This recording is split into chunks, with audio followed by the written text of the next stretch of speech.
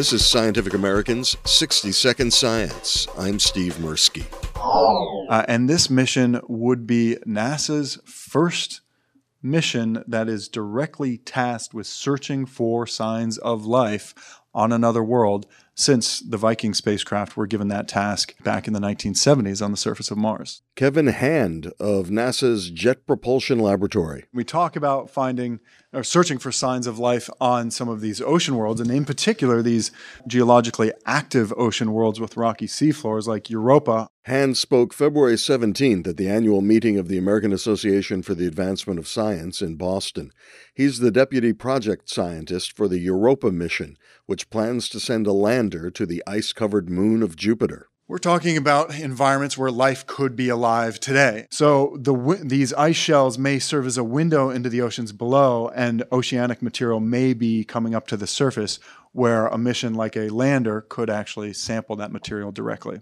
And I'm the pre-project scientist for this mission. This is a mission that would reach the launch pad in the 2024 to 2025 timeframe. It would land on Europa's surface and operate for about 20 plus days. The instrumentation that gets sent to Europa needs to be able to recognize signs of life in minute amounts. A picomole of organics per gram of sample is one key requirement.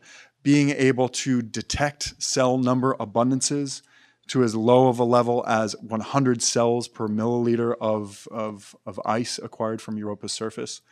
We reached that benchmark by comparison to subglacial Lake Vostok here on Earth. And the size that the microscope in the model payload would need to be able to characterize is down to a 0.2 micron diameter for any putative organisms collected in a surface sample of Europa. This mission is a bold, very exciting mission that marks NASA's return to the direct search for life via in situ capabilities on a potentially habited ocean world beyond Earth. For Scientific American's 60-Second Science, I'm Steve Mirsky.